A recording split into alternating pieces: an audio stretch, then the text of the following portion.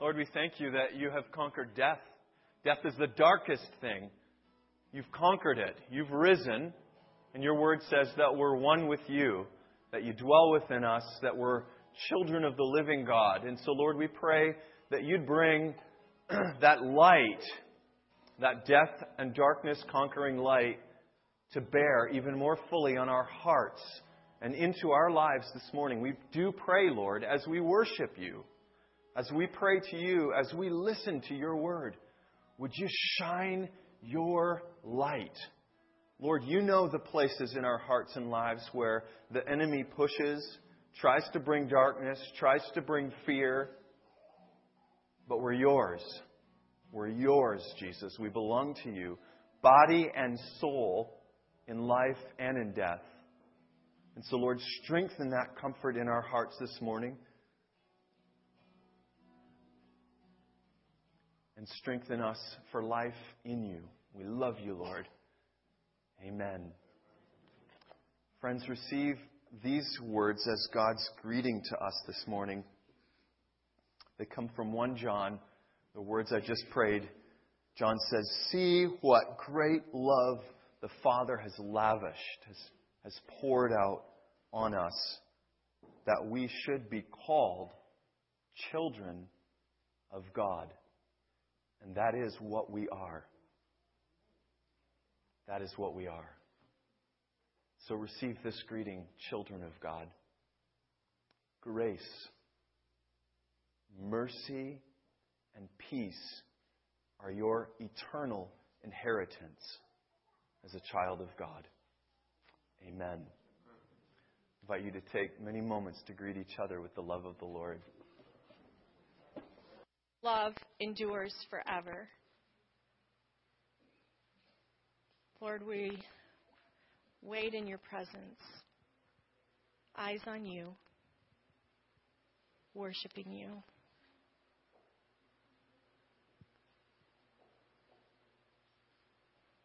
Amen. The children may continue in worship at this time with their leaders. They're dismissed to go up through 4th grade. And I'm going to ask Pastor Dave and Ann. Pastor Dave and Ann. Yes. And the family. Your family is going to children's worship, or... Yeah. Whoever is still in this room that's of the Wester family is invited to come forward. We're going to talk about worshiping a moment, not just singing our worship here in the service, but every day, our lives in worship. And one of the ways that we worship the Lord is by serving Him and using our gifts. And Pastor Dave has been given gifts to preach and teach and pray and love people of other nationalities. And so we are getting ready to commission him as a church because he's heading to South Korea on Thursday and will be a part of a team that's going to be serving pastors and ministry leaders from China. The Chinese will be traveling to this location in South Korea, where they can receive teaching and training and equipping in the work and ministry of the Holy Spirit. Prayer gifts, I think, is on the docket for this time. Would you tell us for just a moment, last year you were there with this same team ministering. What were some of your observations of the leaders that came? I'm 38 years old, which I think is pretty young. And so when I went to join this team, I was a little bit intimidated, even though many of you know that Anna and I and Sarah was born in China.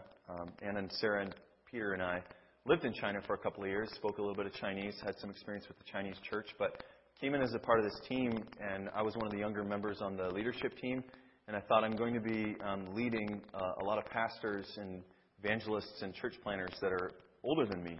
And what I was really surprised is that I was older than most of them. That the majority of them were in their 20s. And some of them had been serving the Lord in full-time ministry since they were 17, 18 years old. So they're doing that, serving the Lord with all their heart, but with very little theological education. And so the church in China is wide, but the leadership in the Chinese church complains that it's also in many places shallow. That there's a lot of cults that pop up in China because there's nothing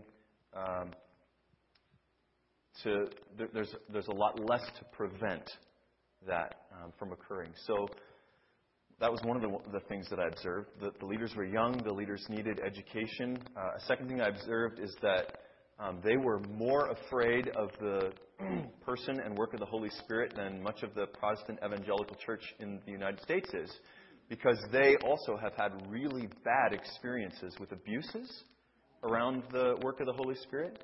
And so it really took for them, like it takes for many of us, a lot of systematic training, biblical and theological training, before we could do any exercises with them in which we'd invite God to speak or to move in particular ways and wait on the Lord. So it was beautiful to see trust develop in them as they opened up to the work of the Holy Spirit. Because the third thing that I observed, that many observe about the Chinese, is that they just work incredibly hard. Asian work ethic is well known around the world. And when the Chinese come to Christ, they serve Him with their whole hearts. But like so many of the leaders that Pastor Gina and I meet across North America when we teach, they come in burnt out, dry, because they're working in their own strength much of the time. And they aren't aware always of the ways that God would work with them in the power or the gifts of His Spirit. So it was a real delight to see these young leaders begin to not only trust the teaching, but to also to learn about the work of the Holy Spirit. But then a last thing I'd say that was really beautiful was seeing them come together as a group, because they came from many different places in China, didn't know each other, and as Christians in China and as churches, it's a whole lot more difficult to be open about your faith and to connect with other believers, because you can't organize or advertise yourselves on the internet. You can't have public gatherings the same way that we can. And so being a Christian in China, even though there's anywhere from 70 to 120 million of them, depending on who you ask, is a lot more of an isolating experience than it is here. And so that was a safe place for them to experience Christian fellowship. And we really just experienced that from the first night where we were in worship, and one of our own worship leaders got some guidance from the Lord about how this group of people was just so tired, and also had their guards up. They're constantly on guard, And he just spoke out. We want you to know that this is a safe place for you. It's a place where you can rest in the Lord, and that we're here. We're your servants, and we're here to serve you. And it was like a quarter to a third of the group just broke and started weeping just at that word. Just started weeping because the Lord had identified, what was going on in their hearts. So really looking forward to more of the Lord's caring work for them, and then equipping work. So we have the responsibility as a sending church to pray a commissioning for them, and then to continue to pray. And so I'll send out some email prompts of some specific ways that we can pray throughout the time that he's gone. You're going to be gone for about 12 days. 12 days, which means Ann and the children will be home and need the Lord's blessing, protection, and encouragement. So I'm going to invite any of you that would like to come and circle around them and lay hands on them, and we're going to pray a commissioning. And so if you feel led to do that, or you may pray from your seat. But those that feel led may come up and join us in a circle here. Lord, I'd like to just, first of all, thank Pastor Jay for being able to do this and help these pastors that are out there. I'd like to bless him on his travels. May he be safe. May his health stay good, so that he may be able to teach the good word, and may his words be that from the Lord. Father in heaven, we thank you that you have given us this great opportunity to pray and cover Dave and his family. with the prayers that come from you, Lord. Thank you that we can be a sending church and that Dave is willing to go to be our missionary in faraway places.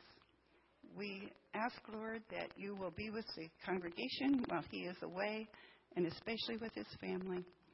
We ask this in your name.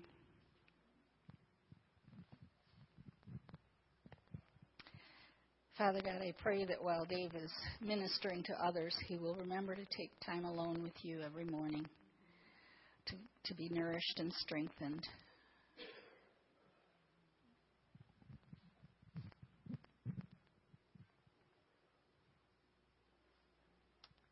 And so we commission you in the name of the Father, the Son, and the Holy Spirit. And we bless you in the name of the Father, the Son, and the Holy Spirit. The Lord bless you and keep you. The Lord make his face shine upon you. The Lord be gracious to you and grant you his peace, his strength.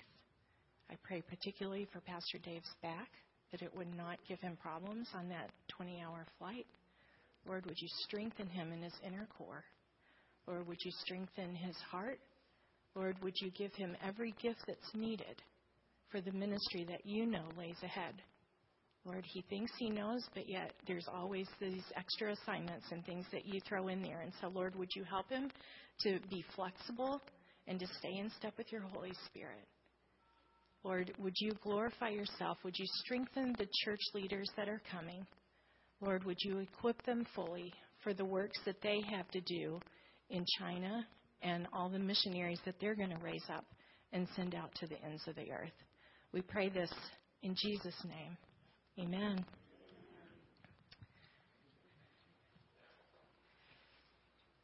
And now we pray that you have continued to bring into our congregation, Lord, as we celebrate new births. Lord, we are grateful to see Kay and Ryan back, Lord, newly married and back in church. Lord, thank you for that. Thank you for Amanda and Travis's wedding yesterday. We pray you would bless them as they honeymoon and return back. Lord, we thank you for the joy of being able to share our joys and our griefs, those things that make us sad, those things that we have needs. Lord, thank you that you give us a community, a church family. And Lord, I pray that you would strengthen us as a family to love each other well.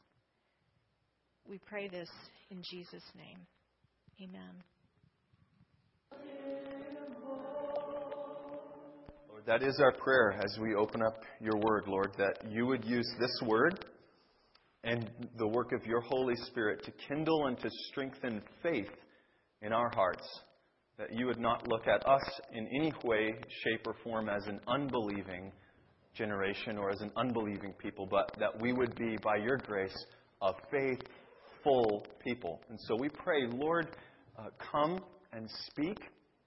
And we also pray, Lord, come and bind anything that would resist the work of your Spirit. And so, Jesus, because you've given us authority to bind and to loose, I bind anything that would distract from your word, anything that would take away glory from you, anything that would prevent us from being fully awake and attentive, anything that would come against your good work. Jesus, do your good work in our hearts and lives, we pray. Amen.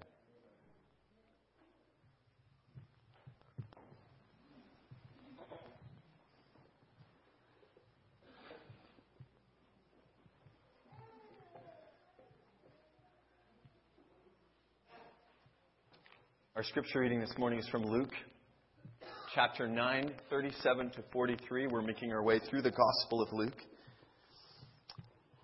And what page is it on? Who's got 16, 12? Thanks, Alex.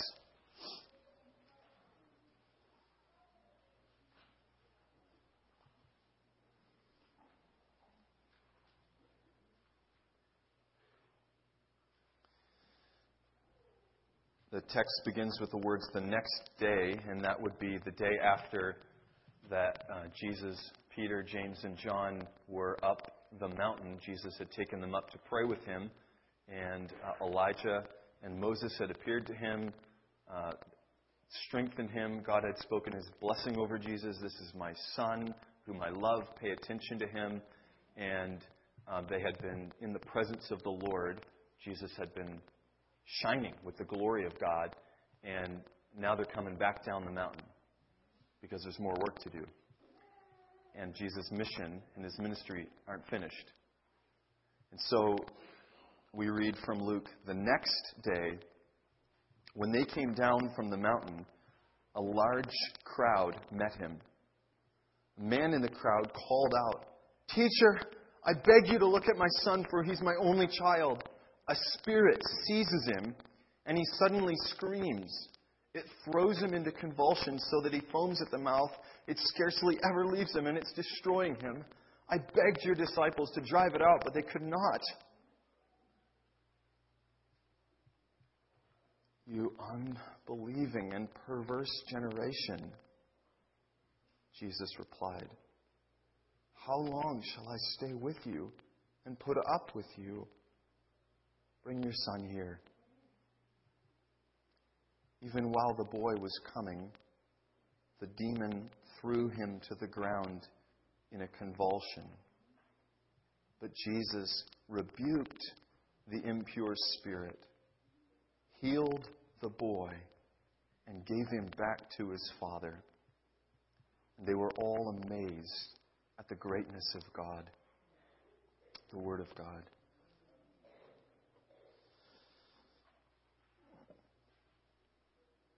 As I began to look at this text, I began thinking to myself, this might finally be the ideal time to tell a story that happened 2 years ago. This text is, I should mention, it's echoed in the Gospel of Mark. Actually, Luke used Mark as his source, and so Mark tells the story originally. And in Mark, Jesus debriefs with his disciples afterwards, and they say to him, "Lord, why couldn't we drive that spirit out?" And Jesus says, this kind comes out only by prayer and fasting. And so as I began to reflect on the text, I thought, well, maybe this is the ideal time to tell a story that I've told bits and pieces of, namely when I was teaching in Alberta a couple of years ago, and one evening as a ministry team was being formed to minister to a middle-aged woman, I, leaving the room, had felt the Spirit impress on my spirit, this kind comes out only by prayer and fasting. And then the next day's events that transpired. And I thought, well, perfect. The stories are parallel. And here's this illustration. But you know what happened? What happened was, the more time that I spent with this text, the more I realized that actually deliverance is not the main thing. Deliverance is the story that frames the text. But the main thing that's happening here, the main thing that Luke wants us to hear, is actually Jesus' agony and Jesus' lament. Jesus is in pain. How long? How long must I bear with you? Now, we don't often see Jesus as in this kind of agony or upset or angry, you might say, in the Gospels. And when we do see Jesus angry, it's usually at a different segment of people. It's the religious leaders who lay heavy loads on those who would try to know God. Jesus calls them hypocrites and play actors, and they're empty and they're dry on the inside. But with these words, he's directing them. He uses the word generation, which can also be translated people, and they're directed at his disciples, his own followers. And he's calling his followers unbelieving and perverse or twisted. Why is Jesus so upset? What is making him so angry? This is what's making Jesus so upset. Luke 9, verse 1. Earlier in this chapter, we heard Luke say, "And Jesus gave them power and authority to drive out all demons." He gave them power and authority to drive out all demons. Okay? So he gave them power and authority to drive out all demons, and they couldn't drive out this spirit. So the disciples had a struggle They had a struggle doing the work of ministry that Jesus had given them. So are we hearing that it's not okay that Jesus would be impatient with us as His followers having a struggle to engage in the ministries that He calls us to? Because Jesus, Hebrews tells us, is the image, the perfect image of the invisible God, and the rest of Scripture really portrays God as slow to anger and overflowing with compassion and patience. So these aren't lining up just yet, are they? Why is Jesus angry? Is it because they're having a struggle? No. It's not because they're having a struggle. It's fine to struggle in the ministries that Jesus calls us into as we work with Him. So what's the problem? The problem is they quit struggling. They quit. They weren't engaged in attempting to deliver this young man from evil when Jesus came down the mountain. They tried. They tried to drive out the spirit. They failed. And they quit. And see, what's so bad about quitting in this circumstance is what it says about the character of God that they represent. Because quitting says either God is not able to drive out this spirit, He does not have the ability. And Satan is actually, in this circumstance, more powerful than God. Or he has the ability to drive out the spirit, but he's not willing to drive it out. He's not willing to drive out evil from someone who's actually coming to him and saying, "Help, deliver me from evil." Quitting says God is not able or God is not willing. They did not press on. They did not press in. They did not ask God for guidance. They quit. You know what that's like? That's like firefighters. Let's say Lexington School is still in use and it's burning. And the firefighters come and they're watching some little girls screaming in a third-floor window. And they try 3 different ways to get up and they can't. And so then they just say, "You know what? We can't get her. And so we're going back to the station." That's like a doctor, a medical doctor attempting to perform surgery to remove something or cure something. And he's got a patient on the table and he spends 6, 7, 8 hours working on this surgery and he just can't seem to get it out. There's no way to him to get it out. And so the patient's still alive and breathing on the table and the doctor says, "I can't do it. I'm going home. I'm hungry. I need some rest." Both of those are unthinkable for people in those professions. They swear, medical doctors swear, don't they? This Hippocratic oath to do everything in their power and ability that while there's still life and breath and hope, that they will work to sustain that. And yet here are these representatives of the living God giving up on God's ability to bring full and complete deliverance from evil. This is why Jesus is in so much agony. Because in about 12, 13, 14 verses after this, we're going to read these words. "And when the time had come, or as the time came, for Him to return to heaven, Jesus set His face toward Jerusalem and resolutely made His way there." He's nearing the end of His earthly ministry. He's been working with these guys for 2.5, maybe 2 and 9 months. And is it the case that Jesus, coming down from the mountain, strengthened for what's about to happen? He knows what's going to happen as He goes to Jerusalem. Is it the case that Jesus, who's been working with these guys for this long, they've been apprenticed to Him, is it the case that they still do not yet know God well enough to know that He would be willing and able to work through them to bring about this deliverance? Luke ends the text by saying, Jesus rebuked and healed, and they all stood amazed. But should they be amazed? We look at that and you go, yeah, that's amazing. Really? Thankful, yes. But you know what amazed has the connotation of surprised, in awe, astounded, like, whoa! But anyone who knows God knows that He's a God who delivers. He's been delivering from the beginning. Anyone who turns to Him, He's ready and willing to deliver.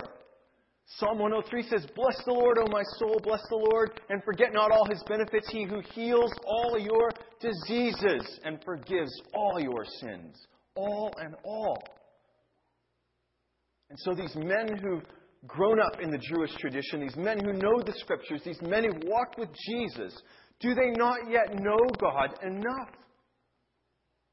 And Jesus is about to entrust into their hands the work, the proclamation, the demonstration, the advancement of His kingdom, the ministry, the love of God the Father on earth. And are they not ready? And so this is where we just turn the camera around and we say, what about us? Are we ready? Do we believe in our heart of hearts that God is fully able and fully willing to fully deliver from evil anyone who comes to God? Do we believe that? Yes, Pastor, yes, of course we do. And we're in church, our hearts are encouraged, and you're preaching, and of course we say yes. Do we believe that He could accomplish that deliverance through us? Could we be His human instrument for bringing about deliverance from evil in the life of someone else?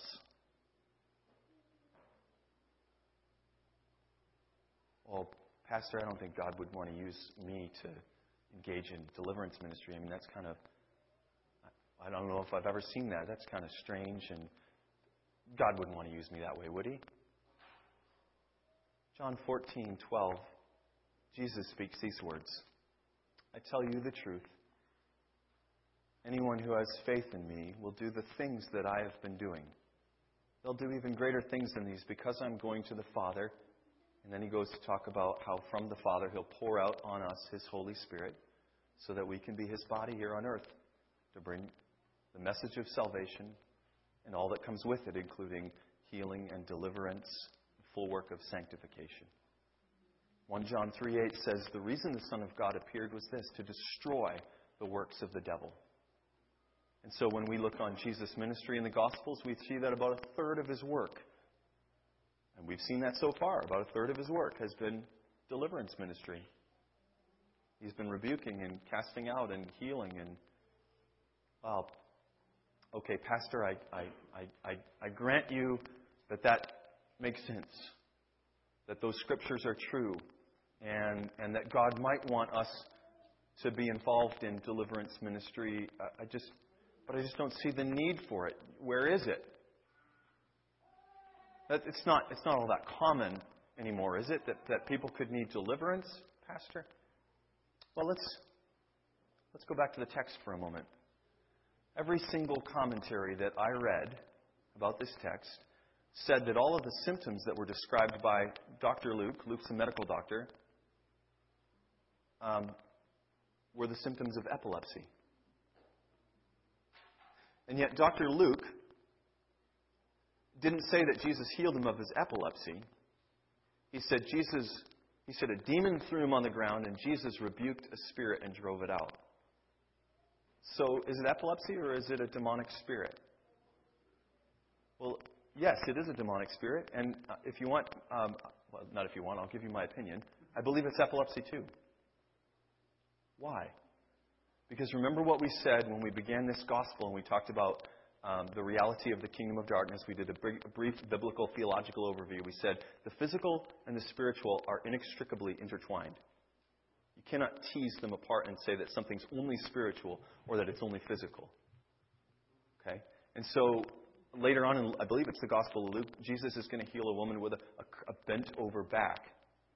And he drives out a spirit of infirmity, and she's able to stand up.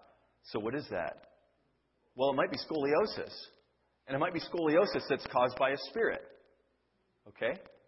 And so what about depression and serotonin deficiency? That might be depression and serotonin deficiency. And it might be aided and abetted and or caused by a spirit of despair. Okay, it takes discernment. Not every medical thing is something that's aided and abetted by a spirit. We're not saying that. It takes discernment. And so the first question for us is, as we begin to talk about the need for deliverance from evil, do we have the eyes, the eyesight? Do we have the world view to see all of the ways that Satan actively works to, as Scripture says, steal, kill, and destroy? His aim is to break down human life, all life. We're the image bearers of God. He hates us and he hates our lives in any way, shape, and form that he can. So do we have the eyesight and the worldview to see his handiwork wherever it is? Well, one reason why that's particularly important is this, that most deliverance doesn't look like what Jesus just engaged in. Most, the movies might like us to think that. If you've ever seen the movie The Exorcist or something else like that, they'd like you to think that deliverance is always this crazy, whacked out thing that involves a lot of drama. Actually, it's not. And so this would be on the extreme end of sort of the physical symptoms, where he's thrown on the ground, and oftentimes in the gospel we hear that people shriek when they come out. But what would it look like for someone to need deliverance that didn't look exactly like this? Well, have you ever had a friend come to you, or a family member, or a coworker, or anyone, and say anything like this? If I'm really honest with you, I've got to share that I've just had this struggle with lust that I just can't seem to beat. It's like I'm praying and I'm reading Scripture, but it's like there's just something, some drive in me that keeps drawing me or attracting me to whatever illicit thing the person's engaging in, whether it's pornography or extramarital sex or whatever it is. Or someone saying something like, I've never really truly been able to love myself. I think I kind of hate who I am. Or someone saying, I've just gone from dark to darker and low to lower, and I'm having thoughts of ending my life. Or someone saying something like,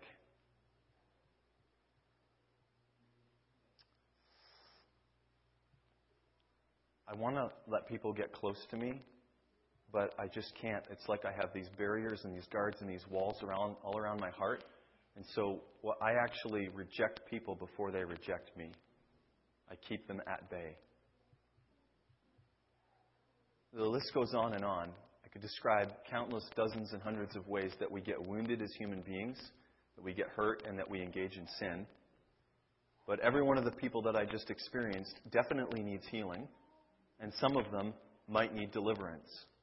Because as we also said earlier on, when the wounds get big enough, the lies get embedded, that becomes the fertile ground for the work of the demonic to attach and just to begin to work. And so it's as simple as, I won't forgive so-and-so who hurt me.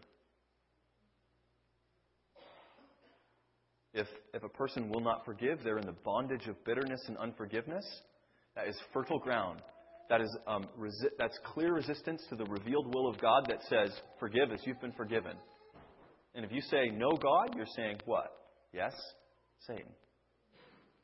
Anytime we say yes for a prolonged period of time, again, that's an open door. So, back to the bigger picture, back to the question. Are we those disciples of Jesus through whom Jesus can work through to bring about the fullness of His healing, sanctifying, making holy, filling with the fruit of the Spirit, love, joy, peace. Have you got a vision of what it looks like for a person to be renewed in the image of God? Have you got a vision of what it looks like when the Holy Spirit fills with the fruit of the Spirit? A life full of God's love, God's joy, and God's peace? Because if you've got that vision of what that looks like, then anything else you'll be able to see against that backdrop as there's something going on here that's taking away, that's stealing, that's sucking life from. What is it? And so are we those who are able to hear people's stories, hear their confessions, hear their pain, pray with them, and, when necessary, involve ourselves in the work of deliverance? Now, here's what we need to hear this morning.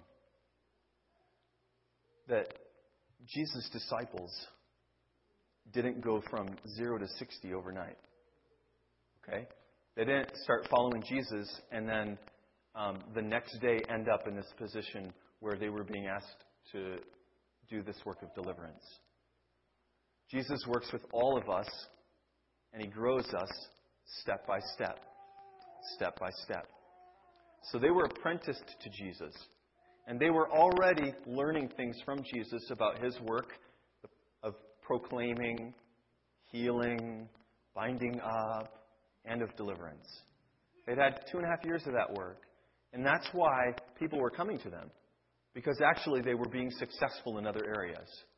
They were ministering, and when you begin ministering the healing of God and it begins to flow through your life to other people, well, then people start coming to you. Because everybody wants what Jesus has to give. Not everybody, unfortunately. Many people. So the disciples had been working. And so the question is really a question of evaluation for us. Where are we in learning from Jesus about His work of proclaiming, sharing, teaching, healing, binding, driving out, restoring human beings? Jesus would have us watch Him work in and through others. Jesus would have us learn from Him. How is it that He does this work? Jesus would have us step out in faith and begin to join Him in that work. Jesus would grow us in that work. But hear this. Jesus calls us this morning, church,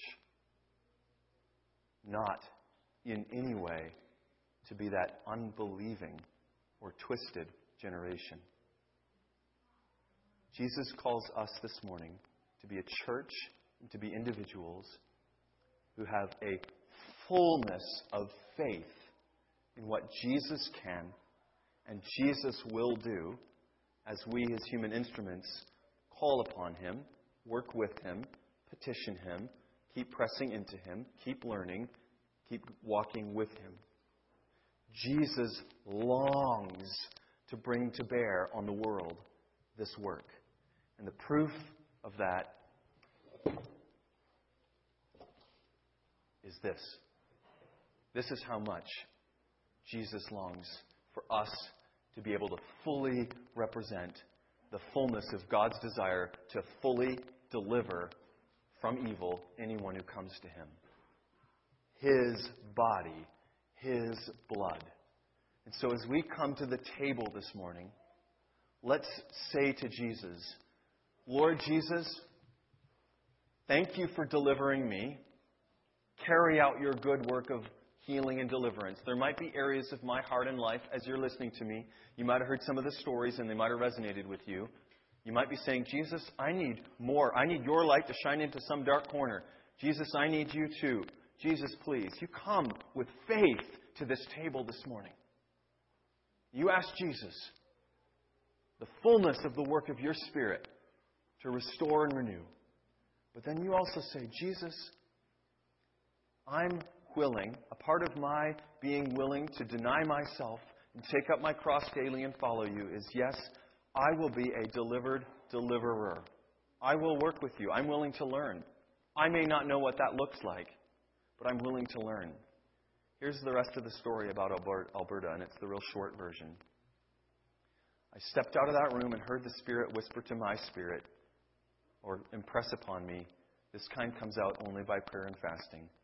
I said, Lord, I don't know if that was you that brought that thought, but I believe it was, and so I'm going to obey. And I prayed and fasted over the night and through the next morning. I was a part of the team of 5 that was to pray for this woman. And we prayed for about an hour for healing, which involved her confessing 2 major patterns of sin, one family involvement with the occult, and the other a long-standing pattern of sexual sin. Middle-aged woman, Christian Reformed, born and raised. After we prayed for that, the time shifted from praying for healing to evicting spirits that were given grounds to be present in her life through the occult involvement and the sin. And when we shifted, the leadership of that time shifted to me, even though I hadn't been designated leader, because I'd obeyed the Lord and I'd been prepared or spiritually strengthened through the act of fasting and praying. And for an hour straight, found myself across from this woman, gently persisting in the authority of Jesus, quoting Scripture, and commanding spirits that were speaking through her. It's very obvious. It's like a temporary possession. Until finally, they left in a very obvious and definitive way. But here's what I want you to hear. I remember sitting there.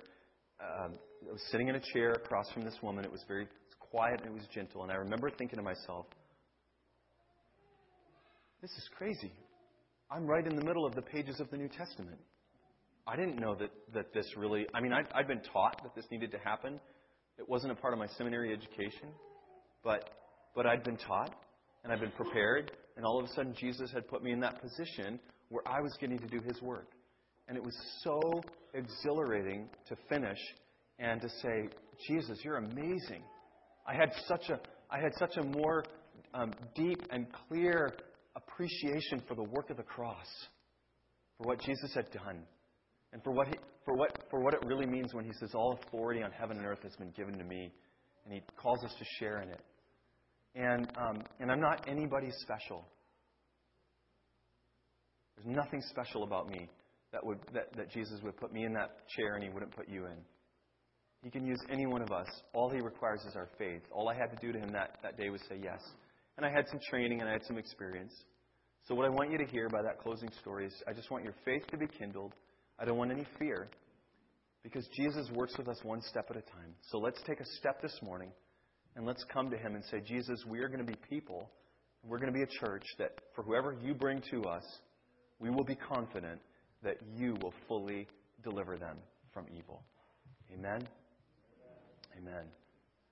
Pastor Gina, would you lead us into communion?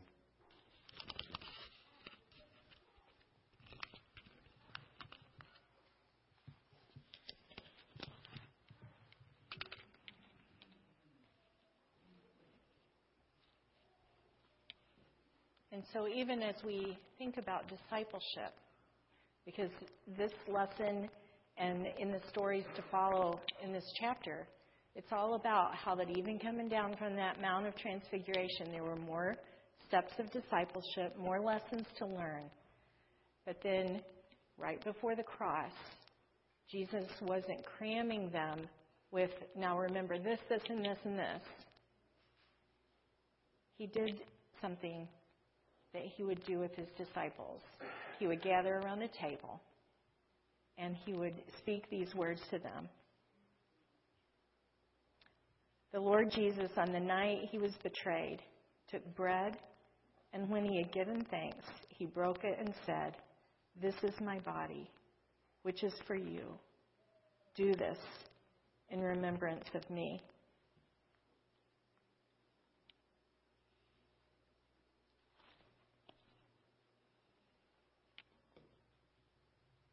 In the same way, after supper, He took the cup, saying, "This is the new covenant in my blood.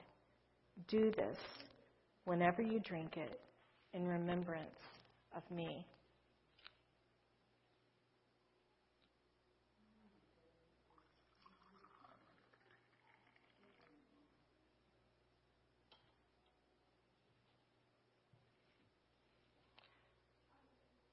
Family and friends, if you're a believer of the Lord Jesus Christ, you are invited to come and partake of the meal in a moment. Here at this church, we do it all together at the same time, and so we will come by rows. And this time, we're going to leave the bread on the table to give you a moment to think about Him transferring you from the kingdom of darkness into the kingdom of light. And so as you pick up that bread, just thank the Lord that He's brought you in the kingdom of light. And then there'll be a board member on each side that will give you the juice. And you take that bread and juice and go back to your table. And when everyone's been served, we'll partake together. If you're a child and have not made a public profession of faith, we ask that you would walk along with your parents, but that they would not partake yet until they've taken that step of faith. Let's pray. Lord, we thank you. We thank you for Jesus. We thank you for His great love, His endurance, His patience with His disciples. Lord, even in His frustration, He was patient. Jesus, would you strengthen us? And would you turn your searchlight on us, Lord, even as you've transferred us into the kingdom of light? Lord, would you take these elements and consecrate them? And would you meet us in this meal to strengthen us to be representatives and ambassadors of the kingdom of God, the kingdom of light? We pray this in Jesus' name. Amen. There is gluten-free, and so if you need that, you would take from this. And I'm going to invite Alita and Pastor Dave forward, if they would. That's so good. I wish we could just soak there. Not what you said. But, I'm just here to invite all of you again to the block party this coming Saturday, the 10th. It's from noon until 2. Still looking for some volunteers. We have some people kind of scattered across. So we have some people are doing face painting, some people helping out with setup, some helping out on the grill. But we need more in each of those areas. Or if you just want to help out with lawn games, anything else, prayer. We want to welcome our neighborhood into the life of this church. Just as Pastor Dave shared this morning, we want to see healing and deliverance. People brought from the kingdom of darkness into the kingdom of light. And so that's what this block party is about this Saturday, is welcoming our neighbors here to know Jesus. It's also a time where we can gather as a community and share food together. So if you feel like you've got a chance to look at your schedules or you still need a chance, my information is in the bulletin, Andrew, and you can get a hold of me later this week, or it'd be really helpful if you got a hold of me after the service. Other than that, please join us downstairs for potluck. Whether you brought food or not, there's always plenty. We'd love to see you down there for fellowship.